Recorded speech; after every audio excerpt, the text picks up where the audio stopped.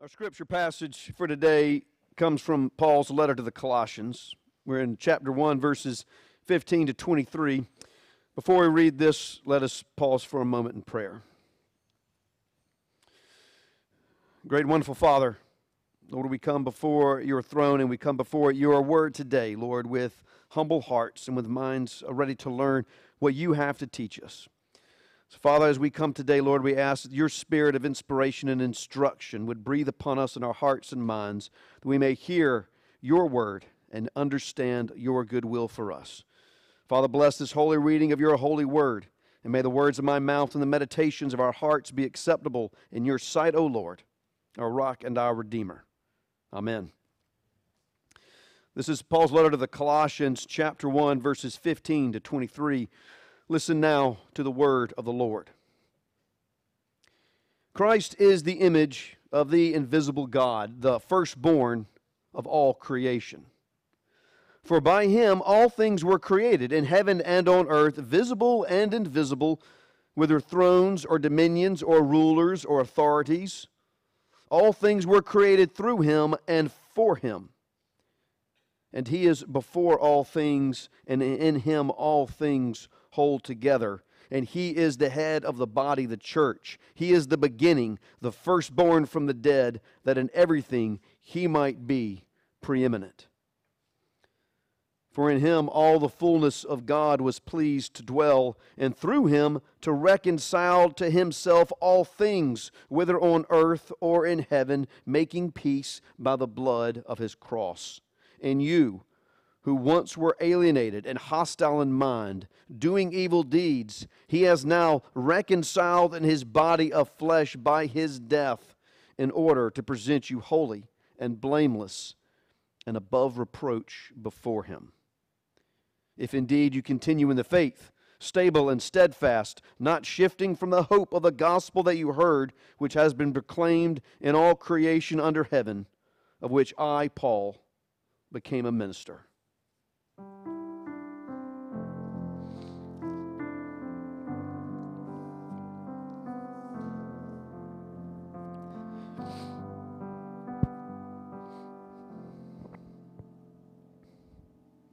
This is the word of the Lord.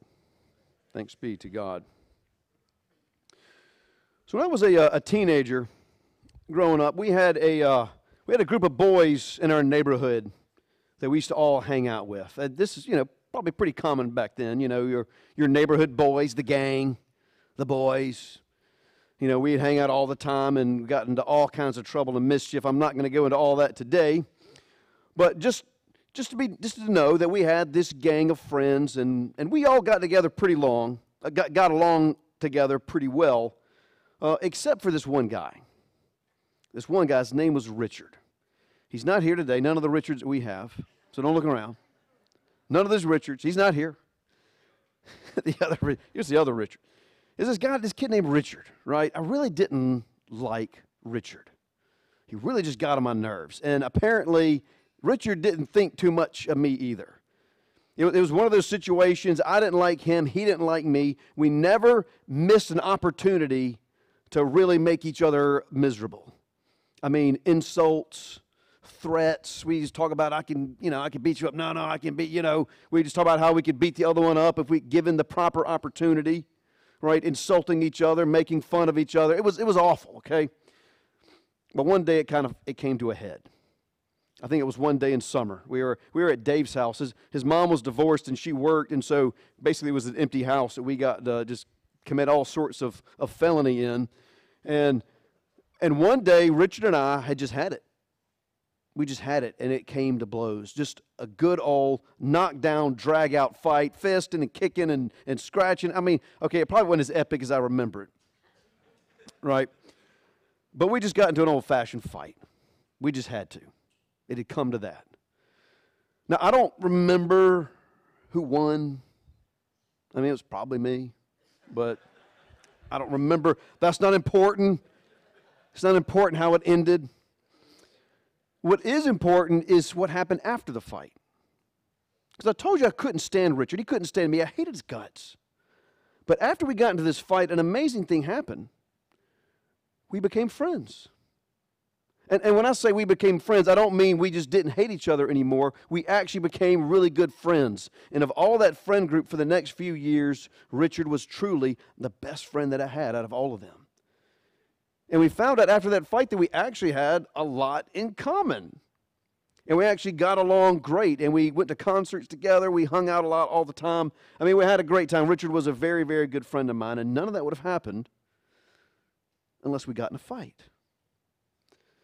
Now, in case you think that I'm just weird, I've actually heard this happen a lot. Actually, I think it's probably just with guys. I don't know if girls do this. I'm not going to, well, that's a whole other sermon there. I think it happened, but I've heard it from a lot of guys. I really have. Some guys will be like, hey, man, I'll tell the story. They're like, you know what? I had this guy I really hated once, too, and we got in this fight, and, after that, we were great friends. And it happens more than you would imagine. You can be bitter enemies. You get in a nice, good old-fashioned brawl, and afterwards, you're friends. And now, if you're still shaking your head and wondering that this is kind of strange indeed, there's actually something theological about this. Something very theological about this principle, like getting in a fight and having something like that bring you reconciliation and peace. And that is that peace and reconciliation between mankind and God came through the blood, the suffering, and the death of Jesus Christ. The reconciliation and peace between mankind and God was made only possible through the death, suffering, and the blood of Jesus Christ. Let's look at this reading we have today from Colossians. I'm going down to chapter 21. And right before that, in 20, he says that he had made peace by the blood of his cross. He made peace by the blood of his cross, and you, who were once alienated and hostile in mind and doing evil deeds, he has now reconciled in his body of flesh by his death. That once you were alienated, once you were hostile in mind, doing evil deeds, he reconciled you to him through the body of his flesh, through his death. He's saying the death of Christ is what brought reconciliation, what brought peace between us and God. Now, we're here looking through Colossians for the next few weeks, and what we're doing is we're using this book to help us understand salvation a little bit better, the true depth of salvation and all the things that happen. And because Paul talks about it so much in this letter, and he talks about it in so many different ways because he wants the Colossians and then us, in the same way to understand exactly what it was that Jesus did for us when he saved us. And by understanding that, he uses that as a source of inspiration and encouragement for us to live a life in Christ. But what Paul's telling us is, I want you to know exactly what Jesus did for you. And I want you to understand how much God loves you and what he did for you. And if you understand that, then maybe that will give you the strength, that will give you the inspiration and the encouragement to live what is sometimes a very difficult call in life. And that's to be disciples of Jesus Christ. And our best source of strength and energy to continue on with that is to remember exactly what Christ did when he saved us. And one of the most important things he did for us is to bring about reconciliation or peace with God. Now, a lot of people will talk about this reconciliation, and I've heard them use this phrase of being right with God. And I think that's the closest we come to talking about this reconciliation with God is, we'll say, are you right with God? Are you right with God now? Have you made yourself right with God? And that's true, okay? I think that's a very accurate way of looking at it, but it doesn't give us the full picture of what this reconciliation was all about. Because at least for me, I feel like when you hear the phrase, are you right with God, means that, okay, something just made you wrong with God, like maybe you said the wrong thing, you offended him, that there is just a little bit of tension between you, and now we just have to correct it and make it right. Let's just say we're sorry, and let's just move on with our lives. And I don't think that quite captures what this reconciliation was all about, the full depth of what had to happen for us to be reconciled. And we don't understand it because we don't understand the division that existed between us and God before Christ shed his blood on our behalf. when the Apostle Paul talks about it, he talks about it in much harsher terms than just you weren't right with God. That goes back to verse 21 to see what he says. He says, you were alienated. It says you were once alienated and hostile in mind, doing evil deeds. So this is more than just you weren't right with God. You were alienated. You were hostile in mind. You were doing evil deeds. And that first bit about alienated, I mean, we think of like a separation when you think of being alienated, that you had to be separated, but alienated is much stronger than separation. I mean, you feel like the distance is so much greater with alienation, or there's almost a ban on it, that you're not allowed to come close. You've been put apart and separated for so long, and there's so distance that the relationship has now had just terrible, terrible damage done to it, and it's going to take a lot of effort to repair it. That's what we get the sense of being alienated and separated. But even worse than that, Paul says we weren't just alienated. He says you were hostile in mind. And that's a very interesting phrase he uses, hostile in mind. I'm gonna hit you up with a little bit of Greek right now. The word that Paul uses for hostile is a Greek word ekthrus. It's ekthrus. It appears quite a lot throughout the New Testament. And if you look at the definition, it does mean like a hostility. It also means a hatred. But almost every time this word appears in the New Testament, this ekthrus, the way it's translated is enemy. It's enemy. And so to understand what he means by hostile in mind, what it really means is that you were an enemy in your mind, in your thinking, in your mind, in your thoughts, and even in your feelings. You had become an enemy to God. And that's so much of a harder word, a stronger word than just being hostile in mind. And you may think, well, maybe that's a little bit too hard, but it's been used more than once, describing us as enemies of God. When we were just doing our prayer confession, I quoted you Romans 5:10. Paul uses that word ekthrus again. He says, while we were still enemies, we were reconciled to God by the death of His Son. Use that word enemies in both places. He calls us enemies of God, more than not just not right. More than just we offended or just said something wrong and we need to say our sorry and move along. It says we were enemies of God. That's a strong word, enemies.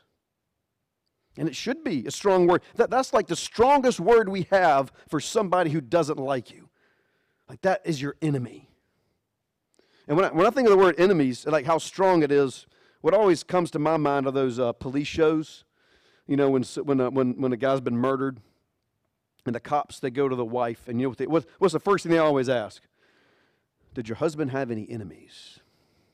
As in, did he have anybody that hated him so much that he wanted to kill him? He hated him so much that he wanted to do violence for him. And you know, and this word is so big, I honestly can't think of any enemies that I have. I mean, I got people that don't like me, believe me. But people that don't like me enough that they want to cause me physical harm or even kill me. I don't know anybody that I hate that much.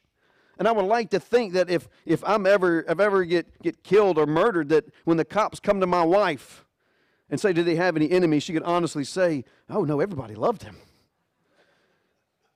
At least I hope that's what's going to be said about me. But what I mean to illustrate that is not that I'm so great I've got no enemies. It's just like enemies is a big deal. That is like the ultimate hatred, the ultimate hostility. You reserve your deepest animosity for that person that you call an enemy. And that's what Paul called us. That is what the apostle says right here in Scripture. He says that we are enemies, or we were enemies of God. Before Christ, we were enemies of God, and without Christ, we are enemies of God. And if you still think that's a strong word, too strong of a word to use for enemies, you just have to think that church now still has enemies. God has people now, today, that hate Him in that way. There are people out there that hate the name of God. They can't stand to hear it. They don't want to hear anything about him. They don't want him to appear anywhere in our public, no matter if it's just private citizens being private citizens. They don't want to have anything to do with it. And they hate the name of Jesus even more. I mean, there are some people, I promise you, the name of Jesus, it's not like they just disagree, absolutely triggered by the name of Jesus. And anyone praying in the name of Jesus, it just sends them into like this tailspin of anger. And if you don't believe me, something happened to me about 5 years ago. It was actually the first day that I came to work here. It is after I had been preaching here for a while, but I was officially hired, and we had my installation Sunday. And my first day of work, we'd gotten a threatening. Most everybody don't know this is about 5 years ago. We had gotten a threatening call here at the church, and it was my first day, and there was the sign out there said, "We want to welcome our new pastor, Robert Seeley." And when I got to work on Monday, I come in and Judy looks very upset. She's like just pale. I can tell she's not happy. And I'm like, "Oh, well, how things going? It's my first day, She's like, "Well, we just got a threatening phone call." I was like, "Wow, that's a good way to start." I was like, well, what happened? And she played me the tape. Some guy called up. It was a recording on our church one, and he just wanted to know that we're hateful, awful people, that we're terrible, that he hates all of us, and he's sorry to hear that Robert is your new pastor. And he said this, get this, "I hope he dies." He says, "I hope he dies." Like I know I didn't know this guy because he called me Robert. No one calls me Robert. If they know me, I'm Rob. They call my dad Robert. But some person had never met me before, and what we had pieced together is the call came in about 2 o'clock in the morning. He was probably riding by because it sounded like it came from a cell phone inside a car. He was riding by the church, saw the sign, got triggered all of a sudden, and decided to leave us a message to tell us how much he hated us and that he wanted me to die. So I guess I have at least one enemy. At least one. I had no idea who this person was. He had never met me, but all he knew was that there was a church here on this road, and they seemed happy to have a new pastor, and that made him really, really angry. Something about it set him off bad enough, right? It was bad enough that he had to call us to leave us an ugly message like the one that he did. That is someone who sees himself as an enemy to God. Someone hostile in mind, hates even hearing the name or the word of Jesus Christ. And that's what Paul calls us, enemies of God. And I know a lot of you are thinking, if you're like me, I've never thought like that. I've never been an enemy of God.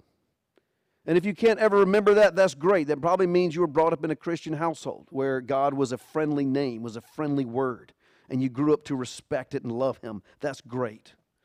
Okay, but before you gloat, let me remind you of two things here. The first one, this one might be hard.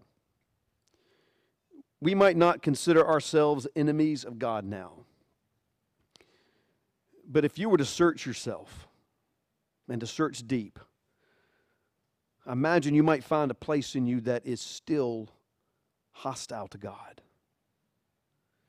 That there is a place in us still that resists him. That doesn't like his word, that doesn't like his command, that always pushes back at him. And it may even be to the point that I dare say, and I hate even saying this, but there might be a place in us that even sometimes even hates God. That has a lot of resentment towards him.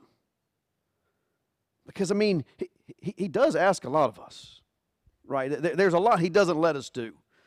While the rest of the world is out there having a good time with their ambitions and just following whatever impulse they have, we've got all these rules and restrictions, and you can't do this, and we got to forgive people who we don't like.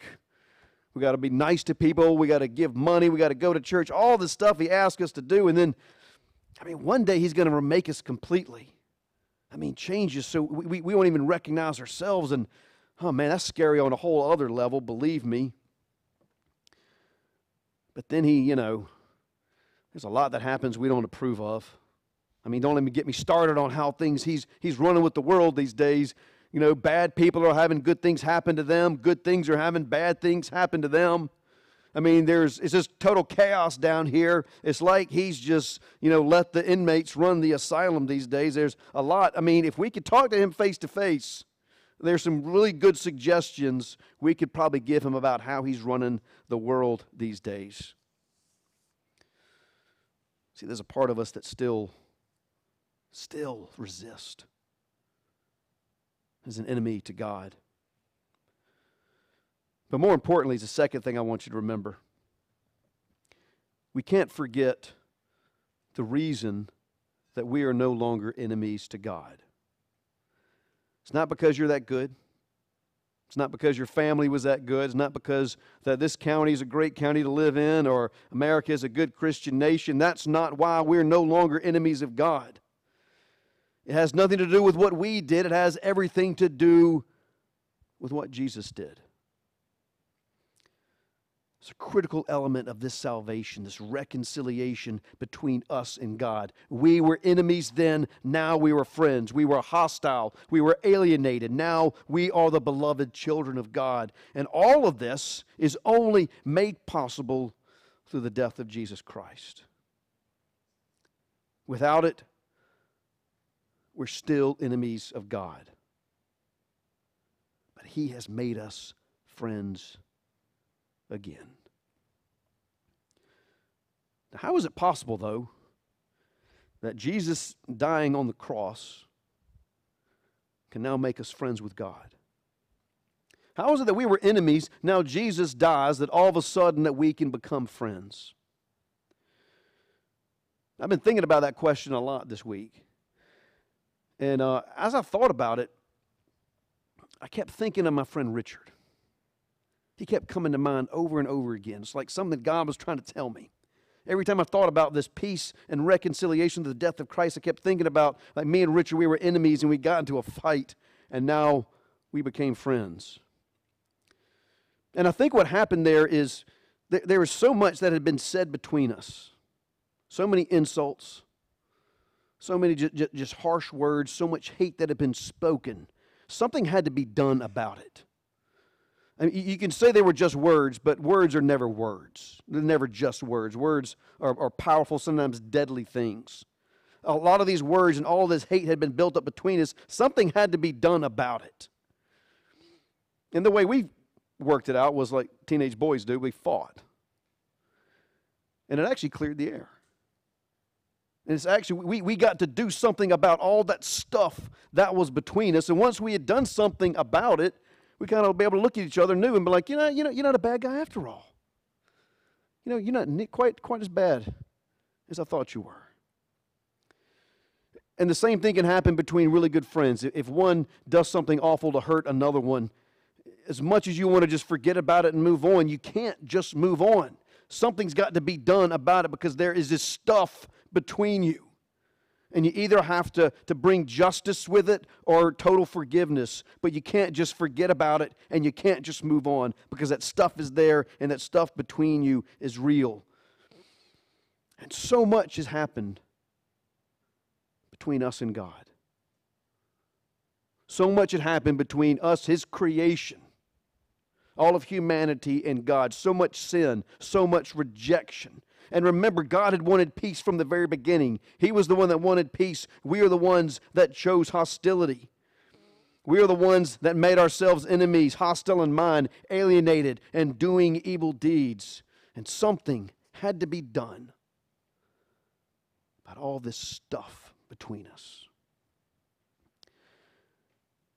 But friends, that was a fight we could not engage in. Weak as we were, we would be destroyed, literally destroyed. So Jesus did it for us. Jesus took our place. Jesus said, I will take the wrath of God. I will take the judgment that should be upon you, and I will take it upon my shoulders. He fought with God, so we didn't have to. And He made it possible that we could be friends again. He's the only one that could. Because on him the fullness of God was pleased to dwell. So yes, Jesus did make us right with God. But I don't think we understood exactly how wrong we actually were. Enemies, hostile in mind, alienated, hating our God and our Maker. And Jesus made us friends, reconciled again through the blood of the cross.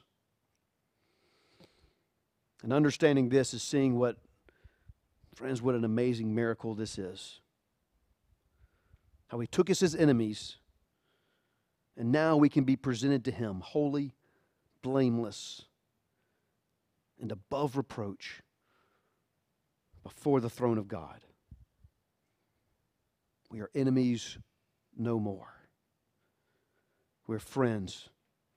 And even, dare I say it, we are the saints of Jesus our Lord. To him be all the glory forever and ever. Amen.